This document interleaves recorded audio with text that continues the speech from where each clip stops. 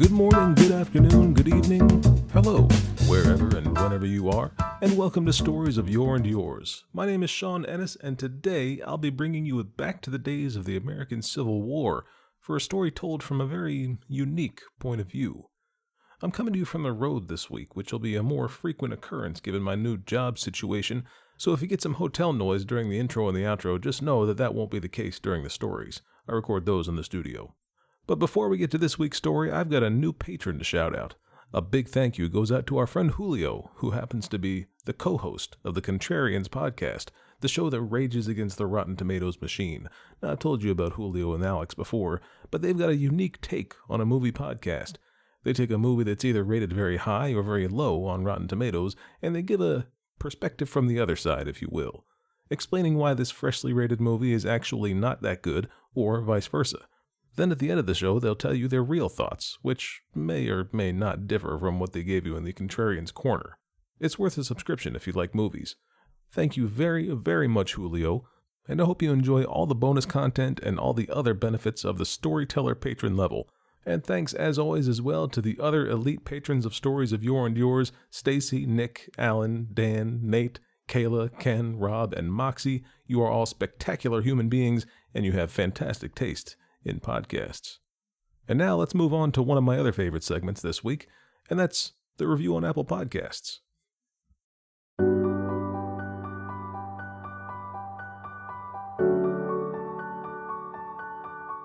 Paper Lady by Ollie and Mickey. I am so glad to have found this amazing podcast. Sean is such a talented voice actor and narrator. If you want to lose yourself in superb storytelling of classic stories, then look no further than here.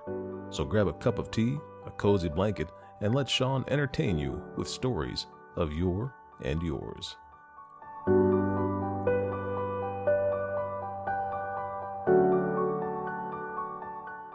Thank you very much, Ollie and Mickey, and with that review, I've read every Apple Podcast review that's been submitted to this point. So if you have thoughts about the show, and you want those thoughts read over these here airwaves, head over to Apple Podcasts and submit that review. And if you've already submitted a review somewhere, whether it's on Apple Podcasts or somewhere else, and somehow I've missed it, well, let me know, and I'll read it. Nobody gets left out here. Well, this week I'm bringing you a story from our old friend Ambrose Bierce. Now, this is a bit of a tangent, but when I read 2 stories on the live stream for The Cure this year, Nick from the Epic Film Guys, who organizes that great event, mentioned that he'd love to hear an occurrence at Owl Creek Bridge. Now, I was planning on doing the story at some point, but knowing that Nick is a fan of the story just sped up the process, and so here we are. If you haven't heard the background on Ambrose Bierce, that's one you're going to want to check out. Bierce is a unique character with a really interesting story that I talked about all the way back on episode 5 of season 1. That episode featured 2 stories by Bierce, The Man and the Snake and The Damned Thing. An occurrence at Owl Creek Bridge was first published on July 13, 1890 in the San Francisco Examiner. In the time since its first publication, it's been included in countless anthologies, and in 2005, Kurt Vonnegut called it the greatest American short story. It's also been adapted into film versions a couple of times, and most notably on 2 of the most famous American anthology TV series.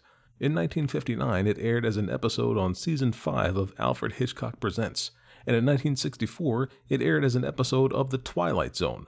And that particular adaptation was originally made in France as a short film. That short film won the award for Best Short Subject in the 1962 Cannes Film Festival, and it won the Academy Award in 1963 for Live Action Short Film before airing on The Twilight Zone. Now, if you're wondering how a short film from the Cannes Film Festival ended up as a Twilight Zone episode and how people actually understood it if it was in French, well, there was no dialogue, so that made it pretty easy. Now, as for the San Francisco Examiner, where the story was first published, it's a newspaper that's been published in, well, you guessed it, San Francisco, since 1863, when it was founded as the Democratic Press, get this, a pro-Confederacy, pro-slavery, anti-Abraham Lincoln newspaper. After Lincoln's assassination in 1865, the paper's offices were destroyed by mobs, and it was rebranded the Daily Examiner. But the Examiner really took off when it was acquired by pioneering newspaperman William Randolph Hearst, who we've talked about here on the show before as a pioneer of yellow journalism, which, in a brief nutshell, can be described as the sensationalizing of news stories, or as we call it today, journalism. Well, Sorry, journalists, it's not really all of you. But anyway, Hearst acquired the paper from his father when said father was elected into the U.S. Senate, and quickly he grew the paper's reader base by employing his brand of yellow journalism, but also by featuring stories by the likes of Ambrose Bierce, Mark Twain, and Jack London, who were all hugely popular at the time. And today, with newspaper circulation generally declining, the Examiner is still around, publishing editions 4 times weekly. So that is the brief background on this week's story and its publication, and this is our feature presentation.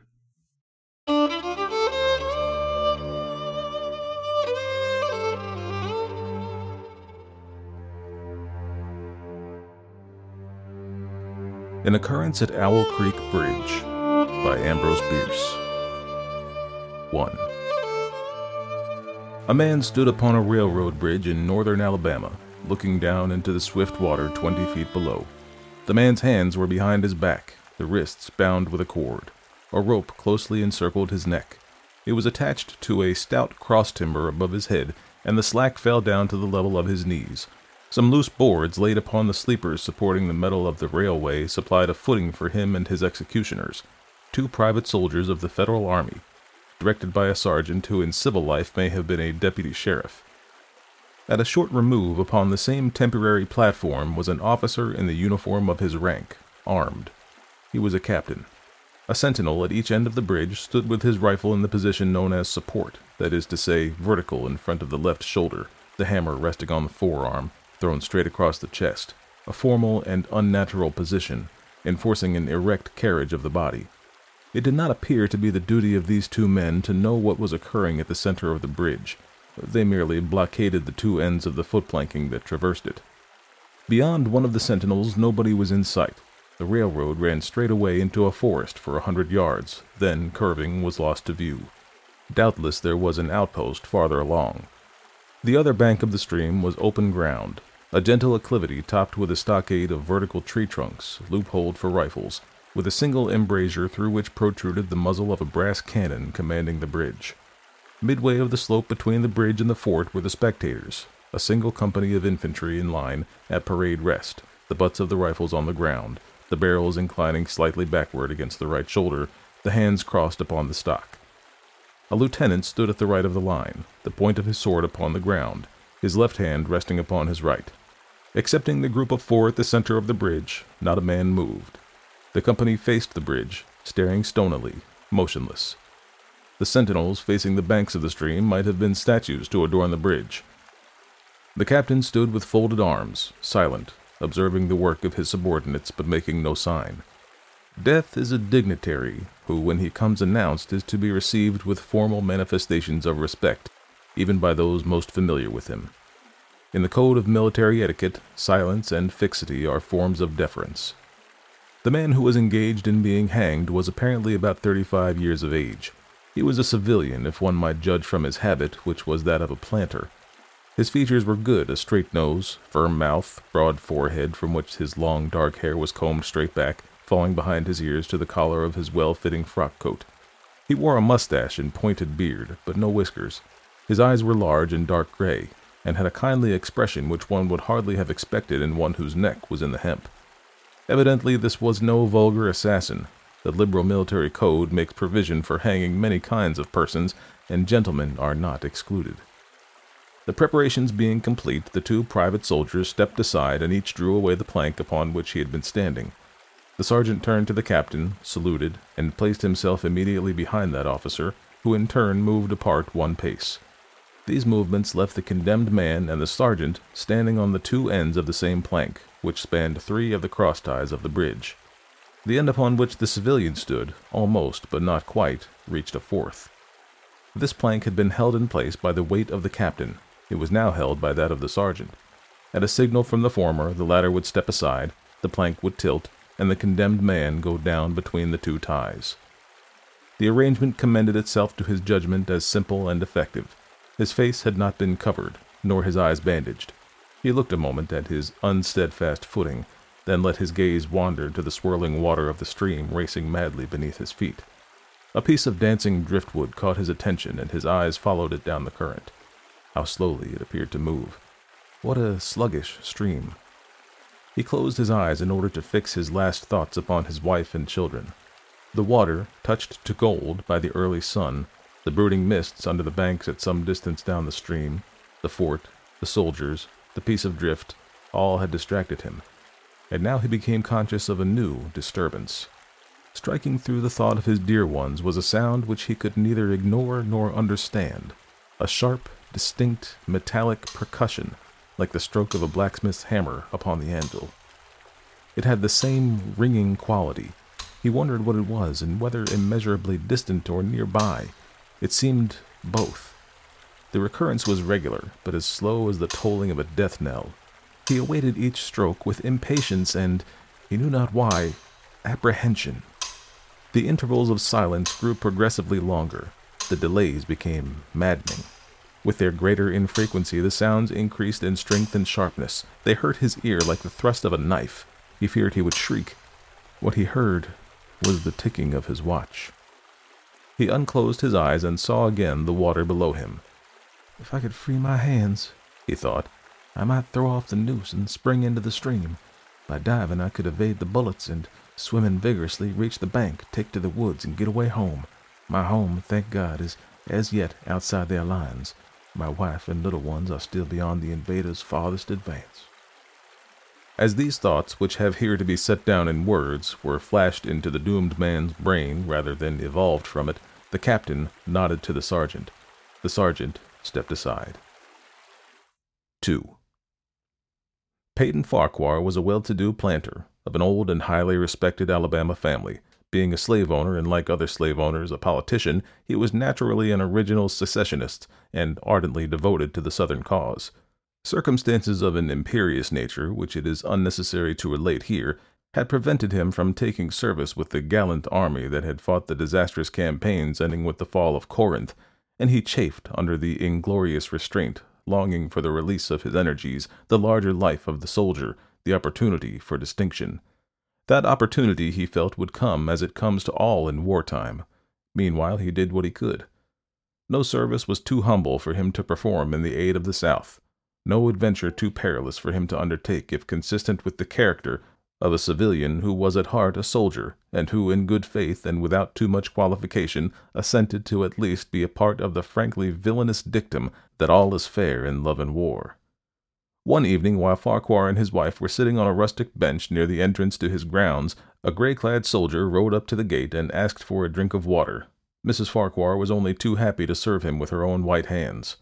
While she was fetching the water, her husband approached the dusty horseman and inquired eagerly for news from the front. "The Yanks are repairing the railroads," said the man, "and are getting ready for another advance.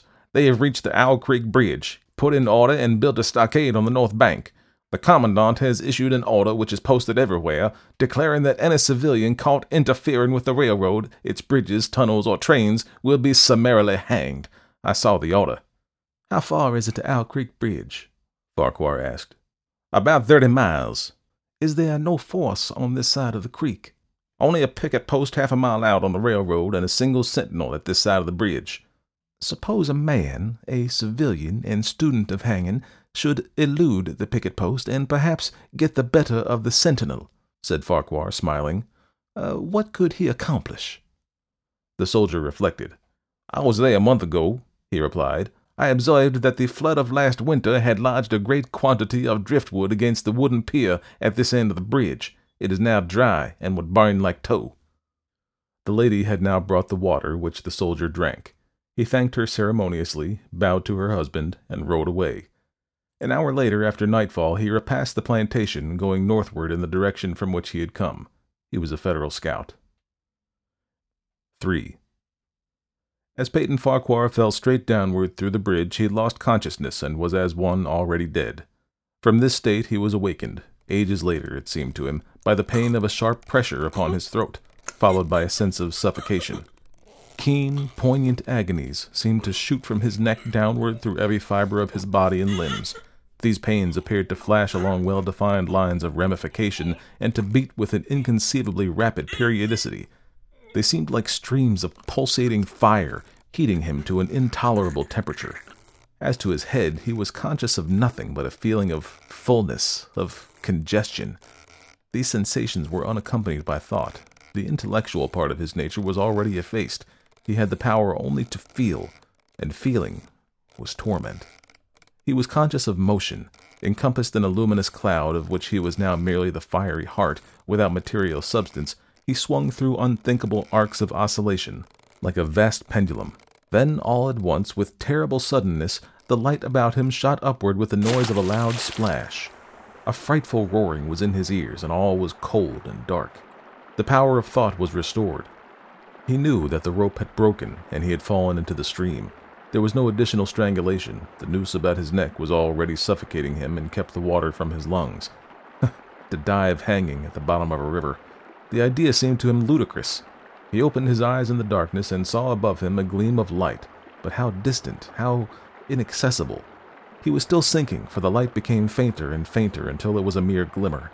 Then it began to grow and brighten, and he knew that he was rising toward the surface. Knew it with reluctance, for he was now very comfortable. To be hanged and drowned, he thought. That is not too bad, but I do not wish to be shot. No, I will not be shot. That is not fair. He was not conscious of an effort, but a sharp pain in his wrist apprised him that he was trying to free his hands.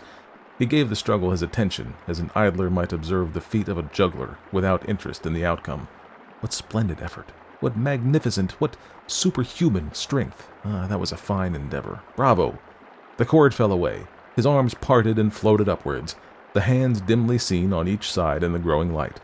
He watched them with a new interest as first one and then the other pounced upon the noose at his neck. They tore it away and thrust it fiercely aside, its undulations resembling those of a water snake. "Put it back!" He thought he shouted these words to his hands, for the undoing of the noose had been succeeded by the direst pang that he had yet experienced. His neck ached horribly.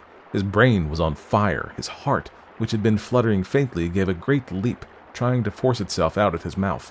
His whole body was racked and wrenched with an insupportable anguish. But his disobedient hands gave no heed to the command. They beat the water vigorously with quick, downward strokes, forcing him to the surface. He felt his head emerge. His eyes were blinded by the sunlight. His chest expanded convulsively, and with a supreme and crowning agony, his lungs engulfed a great draught of air, which instantly he expelled in a shriek. He was now in full possession of his physical senses. They were indeed preternaturally keen and alert.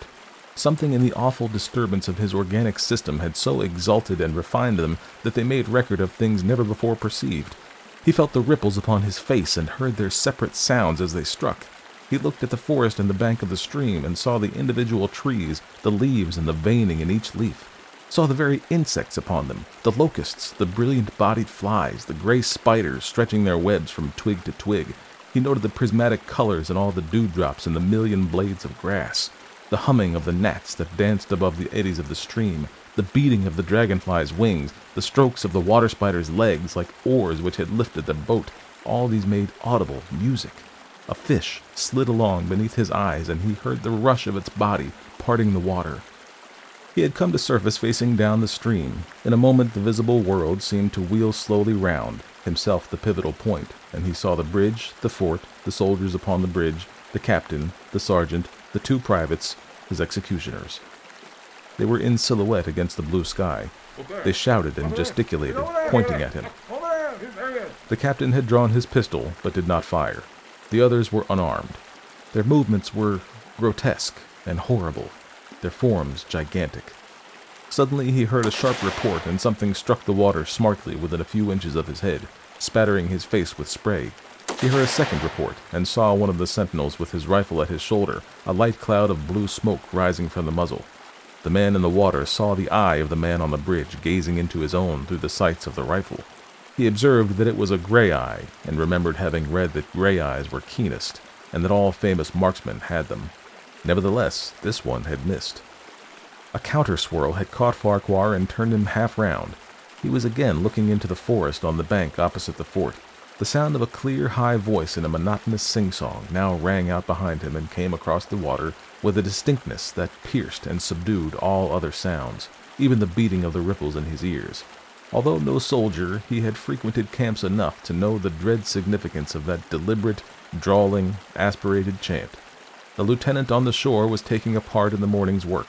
How coldly and pitilessly With what an even, calm intonation, presaging and enforcing tranquility in the men, with what accurately measured intervals fell those cruel words. Attention, company! Shoulder arms! Ready? Aim! Fire! Farquhar dived as deeply as he could.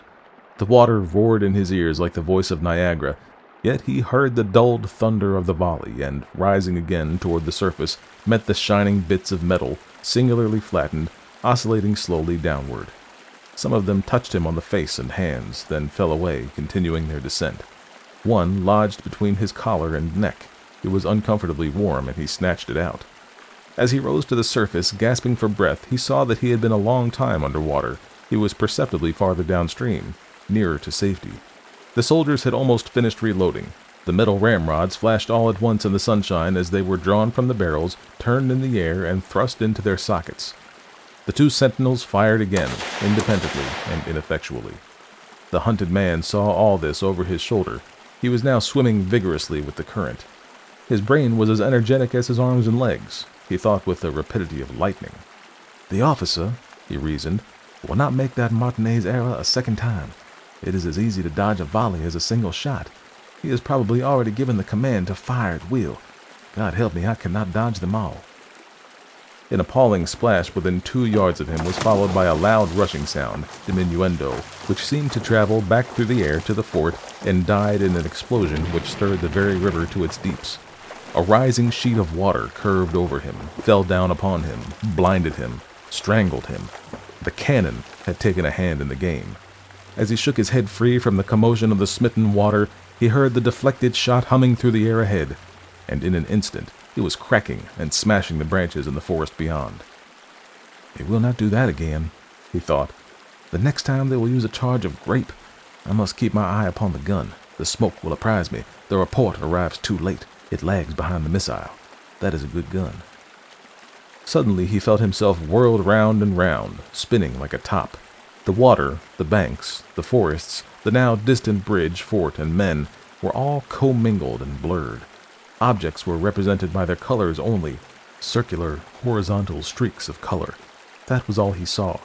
He had been caught up in a vortex and was being whirled on with a velocity of advance and gyration that made him giddy and sick. In a few moments he was flung upon the gravel at the foot of the left bank of the stream, the southern bank, and behind a projecting point which concealed him from his enemies. The sudden arrest of his motion, the abrasion of one of his hands on the gravel, restored him, and he wept with delight. He dug his fingers into the sand, threw it over himself in handfuls, and audibly blessed it. It looked like diamonds, rubies, emeralds. He could think of nothing beautiful which it did not resemble. The trees upon the bank were giant garden plants. He noted a definite order of their arrangement, inhaled the fragrance of their blooms. A strange roseate light shone through the spaces among their trunks, and the wind made in their branches the music of aeolian harps. He had no wish to perfect his escape, was content to remain in that enchanting spot until retaken. A whiz and rattle of grape-shot among the branches high above his head roused him from his dream. The baffled cannoneer had fired him a random farewell. He sprang to his feet, rushed up the sloping bank, and plunged into the forest. All that day he traveled, laying his course by the rounding sun. The forest seemed interminable. Nowhere did he discover a break in it, not even a woodsman's road. He had not known that he lived in so wild a region. There was something uncanny in the revelation. By nightfall he was fatigued, footsore, and famishing. The thought of his wife and children urged him on. At last he found a road which led him in what he knew to be the right direction. It was as wide and straight as a city street, yet it seemed untraveled. No fields bordered it, no dwelling anywhere. Not so much as the barking of a dog suggested human habitation. The black bodies of the trees formed a straight wall on both sides, terminating on the horizon at a point, like a diagram in a lesson of perspective. Overhead, as he looked up through the rift in the wood, shone great golden stars, looking unfamiliar and grouped in strange constellations. He was sure they were arranged in some order which had a secret and malign significance. The wood on either side was full of singular noises, among which, once, twice, and again, he distinctly heard whispers in an unknown tongue. His neck was in pain, and lifting his hand to it, he found it horribly swollen. He knew that it had a circle of black where the rope had bruised it.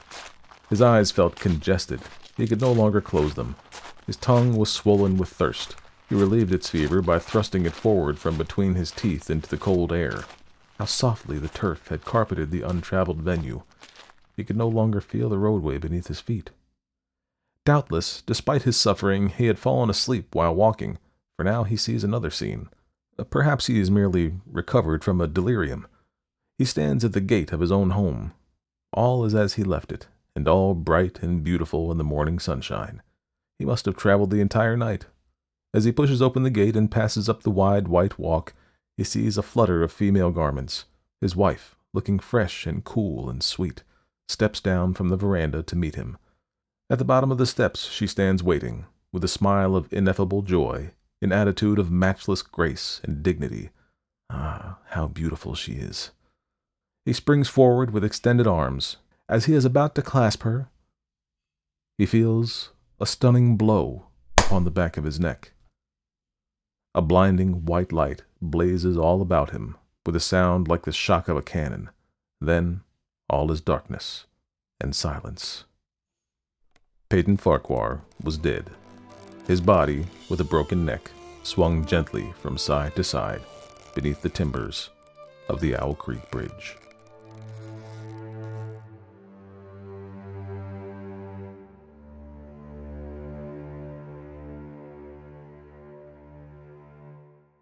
Well, I don't know about you, dear listener, but I sure love a good twist ending.